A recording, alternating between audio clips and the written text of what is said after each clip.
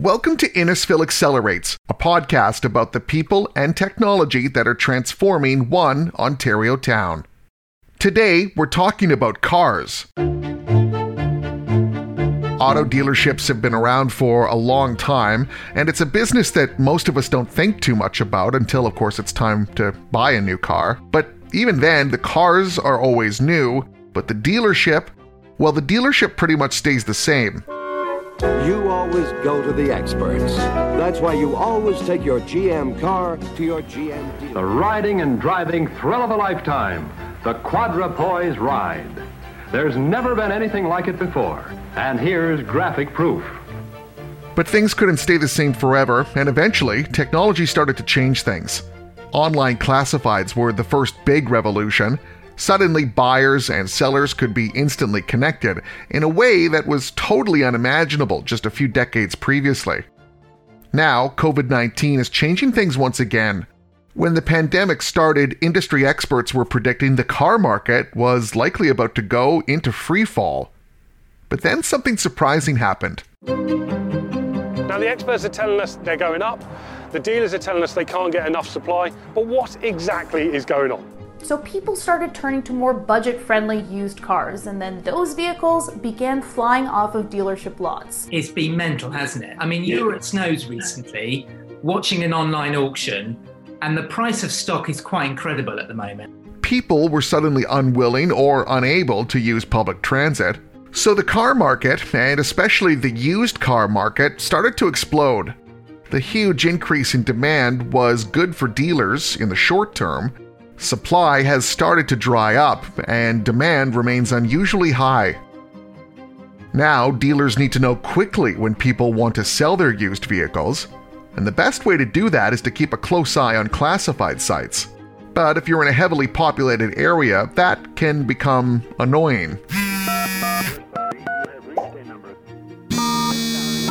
I'm sorry, the person you called cannot be reached now. But John Allman thinks he has a better way. A second-generation car dealer, John has been working on an app that makes tracking, contacting, and negotiating with sellers really easy. And the minute that one of them pops up on Kijiji, AutoTrader, or Craigslist, I get notified instantly by email. Over the next 30 minutes, we're going to learn more about AutoPulse and how John was able to build a software company from scratch. So basically the way AutoPulse started was actually trying to solve a problem for myself. I'm a dealer myself, and about 5.5 years ago, I started shipping vehicles down to the US, specifically Jeep Wranglers. And what I noticed was it was very difficult going to the traditional purchasing options, which are going to the auction for dealers. It was very difficult to find vehicles that were a good deal, so to speak, where I could ship them and make some money. And I knew there was a lot of opportunity buying privately through, the Kijijis, the AutoTraders of the world. But the problem with doing that is it's extremely tedious and time consuming doing it the conventional way. You're always sitting at your computer, you're always hitting refresh, and you feel that any time that you stepped away from your computer, whether it was to go eat or to spend time with your family, you felt like you might miss an opportunity, because if you came back to your computer a few hours later, you might have found something that is a potential opportunity, but it's too late. Somebody else has already found it and they went and bought the vehicle, and there goes, your chance of making, an income. So I basically sat there and I said, there has to be a better way. There has to be a way to automate this process. And I basically hired a guy on Elance, which is now Upwork. And I said, hey, there's got to be a way where I set my search criteria to certain vehicles. And the minute that one of them pops up on Kijiji, AutoTrader, or Craigslist, I get notified instantly by email. And sure enough, that's what we created. And it basically turned my dealership from selling, I would say, 40 cars a year to over 200, because it just created such an efficient environment for myself where, as soon as a vehicle comes up, I can quickly look on my email. Is it a deal? Is it not a deal?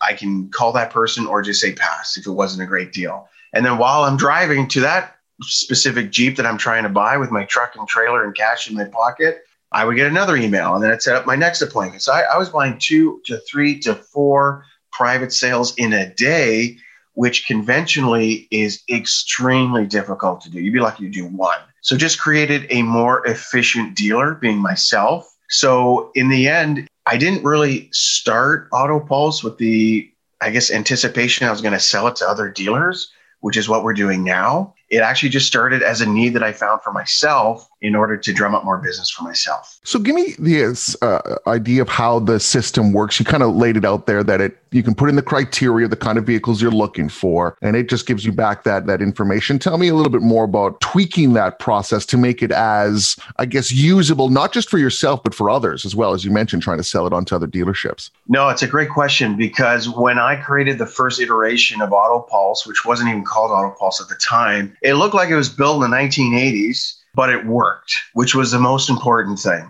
And I remember, this is when we had the light bulb moment. I remember when a dealer that I was selling Jeeps to down in the south, they called me and said, "John, we need more Jeeps." And I said to him, if I can't find you Jeeps, nobody can.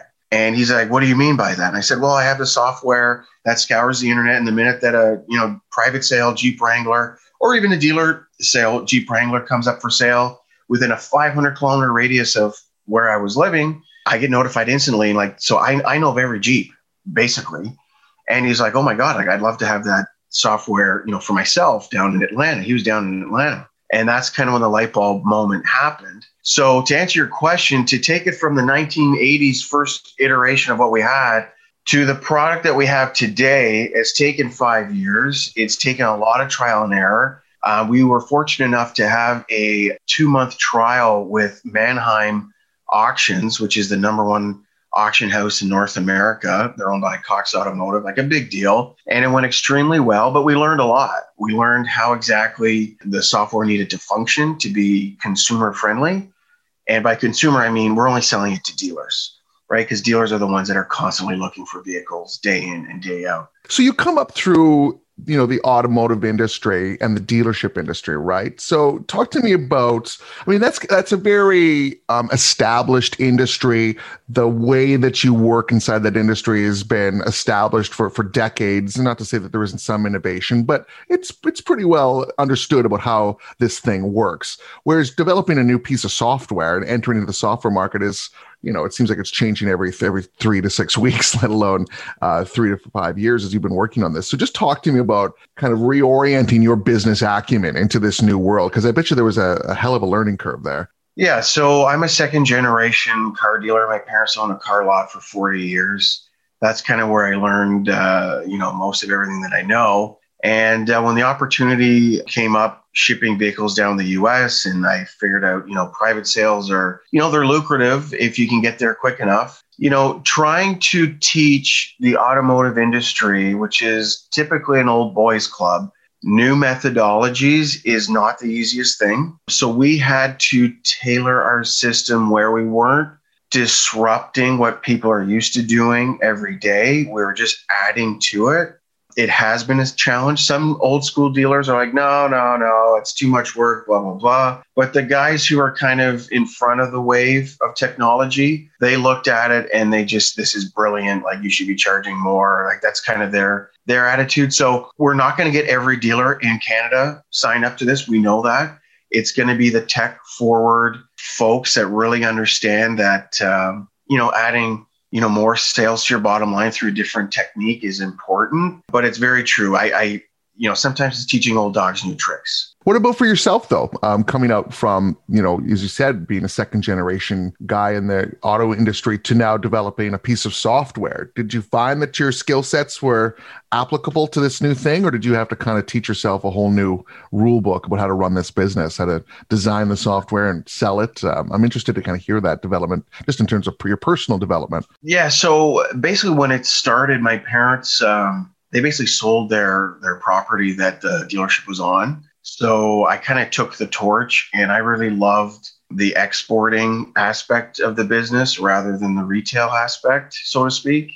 Because, when you're exporting, it's a situation where you call somebody and you say, "Hey, I have a Jeep. It's a 2015. It's got this many kilometers or miles on it, and it's this price. Do you want it?" And it's like a yes or a no, versus the retail world where a customer walks in, they drive it, I got to think about it. So for me, switching from a retail oriented dealership to an exporting dealership was actually a huge shift that I loved. And so adding this technology just made me more efficient and got me away from retail even more. So I was okay with that. I love the more wholesale export version of everything.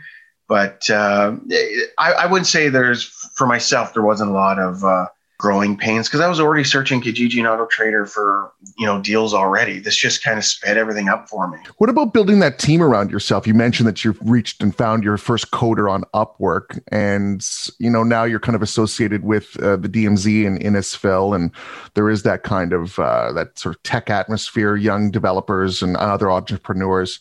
Have you drawn on that, and what has that given you in terms of support? So you kind of hit the nail on the head. Our struggles over the last 5 years have been centered 99% around reliable development. When we started with the guy in Upwork, he was in Russia, and we just didn't feel that. And he told us he didn't have the time to take this on as a full-time gig. Then we moved to another team overseas to try to reduce costs. Struggle there again. So that's really been our challenge. So when we got accepted into the DMZ, it was quite the honor because according to the statistics, only 6% of the companies that apply actually get accepted. So we were thrilled to say the least. And they basically on day 1 or 2 put us in contact with a reliable development team here in Ontario. They're not the cheapest, but they get the job done in shorter hours than it would take, these people overseas. So what, they charge $40 an hour, but take 3 hours to do. Our guys doing it an hour. So it's kind of been a shift in that mindset where it's not all about how much do they charge per hour, but how efficient are they? And that's kind of been part of the learning curve. The development team that we now work with are part of the DMZ in their own right, working on other projects. So they know the struggles and the trials and tribulations of a startup. So we're kind of all in this together. They know that if we become successful, they're going to be our go-to people. And it's just going to be, everybody, rising tides lift all boats kind of thing. Yeah, you put your finger on something really interesting there, which is that, your struggle to find a company that you could do business with in terms of finding a developer that you could do business with that didn't rip you off, that you actually had a personal relationship with, that you could go to with a problem and actually get a solution in a reasonable amount of time for a reasonable cost. These are things that you can't put a dollar price sign on. Just the headaches alone that you're saving yourself, to have just a team and a group of people that you can trust and trust you has got to be huge. Yeah, being the little guy on a budget, it's never easy approaching any type of tech firm, agency, whatever you want to call it. So we had to be very diligent and careful with, who we chose because we didn't want to blow through our budget, in a few months when we needed it to last years. But yeah, the finding reliable people that can do what they say they can do is extremely difficult. So the fact that we have a team right now, takes a huge burden off our shoulders and lets us focus on what needs to be focused on right now. And that is making sure that in practice, what we've provided to dealers works and they're using it and there's no real kinks or bugs or anything that's really going to deter them from using it and get them results. So, it's really just real world application. And that's kind of where we are at this point. Did you struggle with how to price the product and how, there's the struggle with or the move in software to develop like a software as a service model where people are paying you a subscription, or you could just give a big upfront cost to buy it. Talk to me about that debate and to figure out the right model for this product. Was that a big deal for you guys? Great question. It was one of the hardest things that we've had to do. We have bounced around anywhere from $99 a month to $1,500 a month. And, we've talked to several people in the industry. Some have told us, use the $99 a month strategy, get every dealer that you could possibly know on board. And then from there, you upgrade, sell them with this and that and reporting and analytics and da-da-da-da-da. And then on the flip side, we've had people that say, John, you need to price this thing at $14.99 a month, because the people who get it, the tech forward people, they're going to be willing to pay it because the results are, astounding. Like, just to kind of put the numbers into perspective, our average dealers, like franchise dealers who implement this, they are selling an additional 5 to 10 cars a month. And if you kind of put those numbers in perspective, you're selling 10 cars a month. The average car, when you add, financing and you add warranties and you add service, like the lifetime value of 10 new customers goes so far beyond just, what did you make on the car and what did you make on the warranty? But, we're talking ROIs that are like 10 to 1. You literally can pay for AutoPulse in 1 month's work for the entire year. So that's the rationale behind going very high in terms of the pricing. But then there's the rationale of, hey, just get in and then go from there. So we've kind of found I don't want to say a middle ground, but we're pricing it somewhere between $8.99 and $9.99 a month, because the dealers who get it, they look at it as an investment with a great rate of return. And the dealers that don't get it, they won't even pay $99 a month. So we've kind of settled in there. And quite frankly, the DMZ and the entrepreneurs that they have in residence helping us, they're really stressed not to shortchange ourselves, because the amount of work, the amount of years, the blood, sweat, and tears, as they say, our product is extremely, successful when implemented properly, that people are going to be happy to pay that amount. So it's a great question. And for anyone listening, the pricing of a SaaS product is one of the hardest things that we've had to do.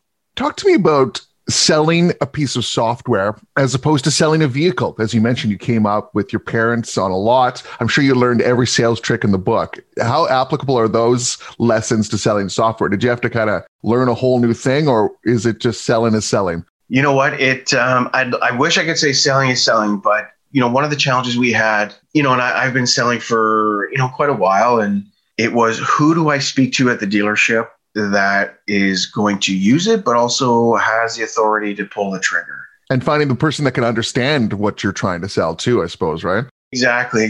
So like a general manager of a franchise store, for the most part, they know exactly what's going on in the store. But if they don't have a sales background, they may not understand, how effective this really is. But for the most part, we talk to people in the automotive industry, and they just see this as a huge opportunity, because there's no other product out there like it. It's really the only software tool that allows your dealership to be proactive rather than reactive with regards to reaching out to customers.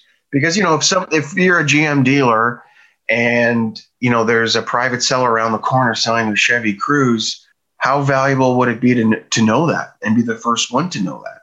And the answer is extremely valuable. Just the other day, we at one of the dealerships that we work with, they hired a person specifically for AutoPulse leads. In the first day, they booked 2 appointments. Like, it's 2 appointments a day, times, let's say 20 working days. It's 40 appointments in a week. You sell half of them. The average, closing rate's around 50%. I mean, maybe that's just a really good day, but, to achieve 5 to 10 cars a month, which, at $8.99, $9.99 a month, it's quite the ROI. Indeed. And I wonder, are you still managing your dealerships as well as trying to build this software company at the same time? So I've transitioned from my own dealership shipping cars to the US, because it took a little bit of a dip for a while. So I've actually transitioned to, now I'm a used car manager at a GM franchise. So I am in the atmosphere all day, every day for my target client, kind of like an undercover boss, so to speak. So I see the challenges that, dealerships face when trying to implement AutoPulse. And that's why I'm there.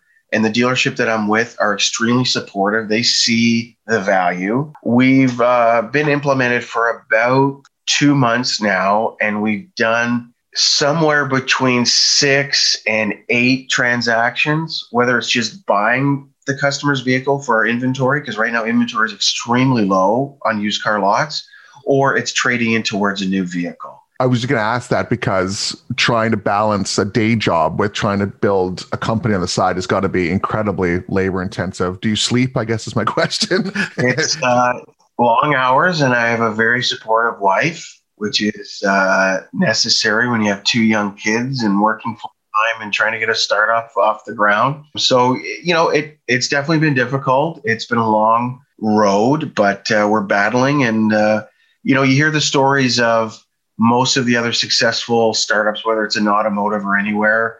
I remember reading, I believe it was the Dropbox founder. He basically started, failed,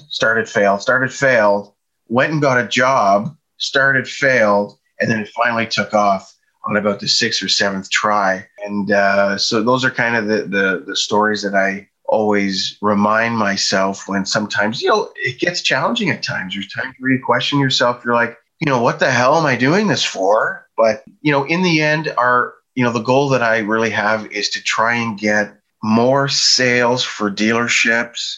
It provides a more stable work environment for the people that work there, whether it's the salespeople, because it's a tough industry as a salesperson, right? You're on 100% commission. Some months you kill it and some months you don't. So to add those extra sales to put, $500, $1,000 into the pockets of a salesperson, which also puts money in the manager's pockets and the accounting pockets and the service pockets, and just like the automotive industry provides so many, middle class, well-paying jobs that I just would love to contribute to that in my own way and just provide a lot of value. In terms of that long-term vision, you touched on a little bit there, like kind of looking out to the future. I know it's going to be such a grind and just trying to get the thing up and running, and to try and look out 12 months, 5 years, 10 years can't be easy. But in your quiet moments, whenever you get them, what do you look out of the future and see in terms of this product and even just your own journey in the tech field more generally? Well, the tech field right now is changing, especially in the automotive world.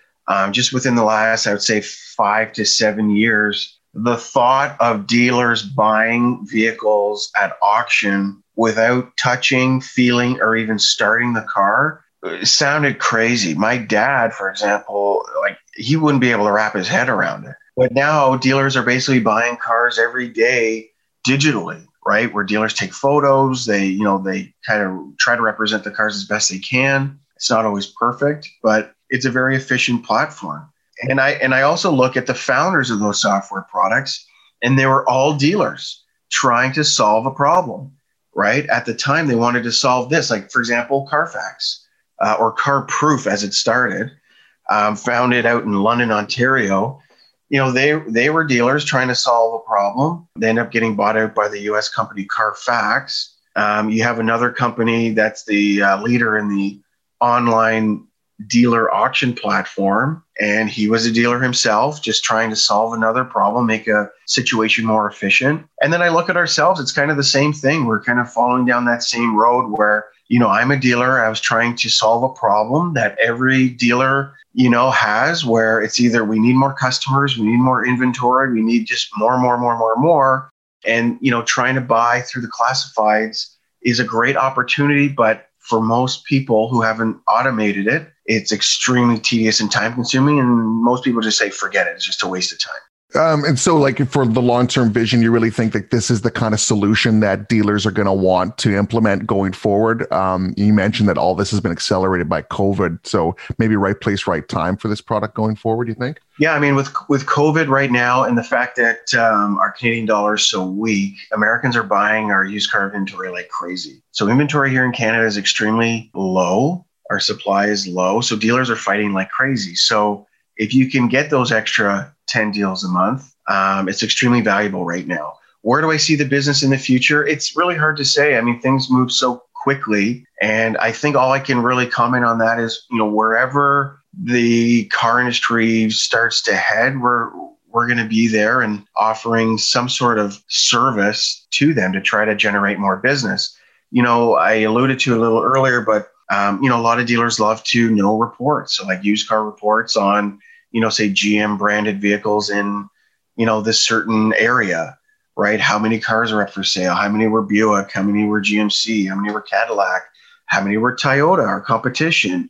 And just kind of understanding the market itself and where it's heading could be a transition point for us because, we have a lot of data in our database that we can pull from to provide those answers to customers who want them. Talk to me about being in a smaller community in Simcoe County, rather than, say, being in the GTA or some other larger center trying to build this company. Do you think being in a smaller, more rural area is easier, more difficult? What are your thoughts on that? Well, I mean, I live in Barrie, and we've been here for about 5 years.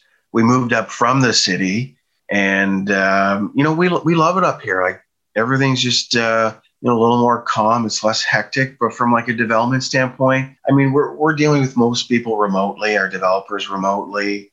We deal with the DMZ remotely now, especially with COVID. But the beautiful thing about the Innisfil DMZ is that, once kind of the COVID stuff settles down, we're going to have access to office space. So when we need to get together, when we need to hire, hopefully we start growing a team, we'll have that launching pad, in Innisfil, which is 10 minutes from my house, which is awesome. And I mean, if you just look at kind of what the city or the town of Innisfil is doing, like, they're so tech forward. Firstly, with trying to accomplish this DMZ in itself is awesome. Trying to bring tech and jobs to Innisfil. But I'm not sure if you know this, but they're the first town in all of Canada to accept Bitcoin to pay for your property tax, right? They don't have a traditional public transit system. They've partnered with Uber. So, I mean, what better town to align yourself with, if you're in Northern Ontario or north of the city at least, than a company that is very tech forward. So, we're blessed. We're very fortunate to be a part of it. It's helped us immensely to get to where we are at this point, and we really look forward to 2021. It's a great place to leave this, John. Is there anything else you want to touch on? Anything that I didn't ask or that you'd like to communicate with the audience before I let you go? Yeah, I mean, anybody who's listening, just realize that a startup is not something that is going to happen overnight, and you're going to face enormous challenges. Some challenges seem so big that you just want to throw your hands up and quit. But if you believe in your product and it provides, value and a solution to a problem, Elon Musk said, and I'm going to, paraphrase, but he basically said you get paid based on the complexity of your problem. So if you're solving a much larger problem, it's going to pay you, exponentially compared to a simple problem. So just keep plugging away. And, I have to take my own advice sometimes because there's days that are harder than others, but we just keep chugging along. And if, you think your company could use the help of the DMZ, by all means apply. Like, what's the worst that can happen? Like, they're such a good resource. They've been incredible to us and supportive. And yeah, we're just really thankful. John, thanks so much for joining me. No problem. Thank you. Innisfil Accelerates is a program sponsored by the town of Innisfil. You can learn more about how they can help support your great business idea at innisfilaccelerates.ca.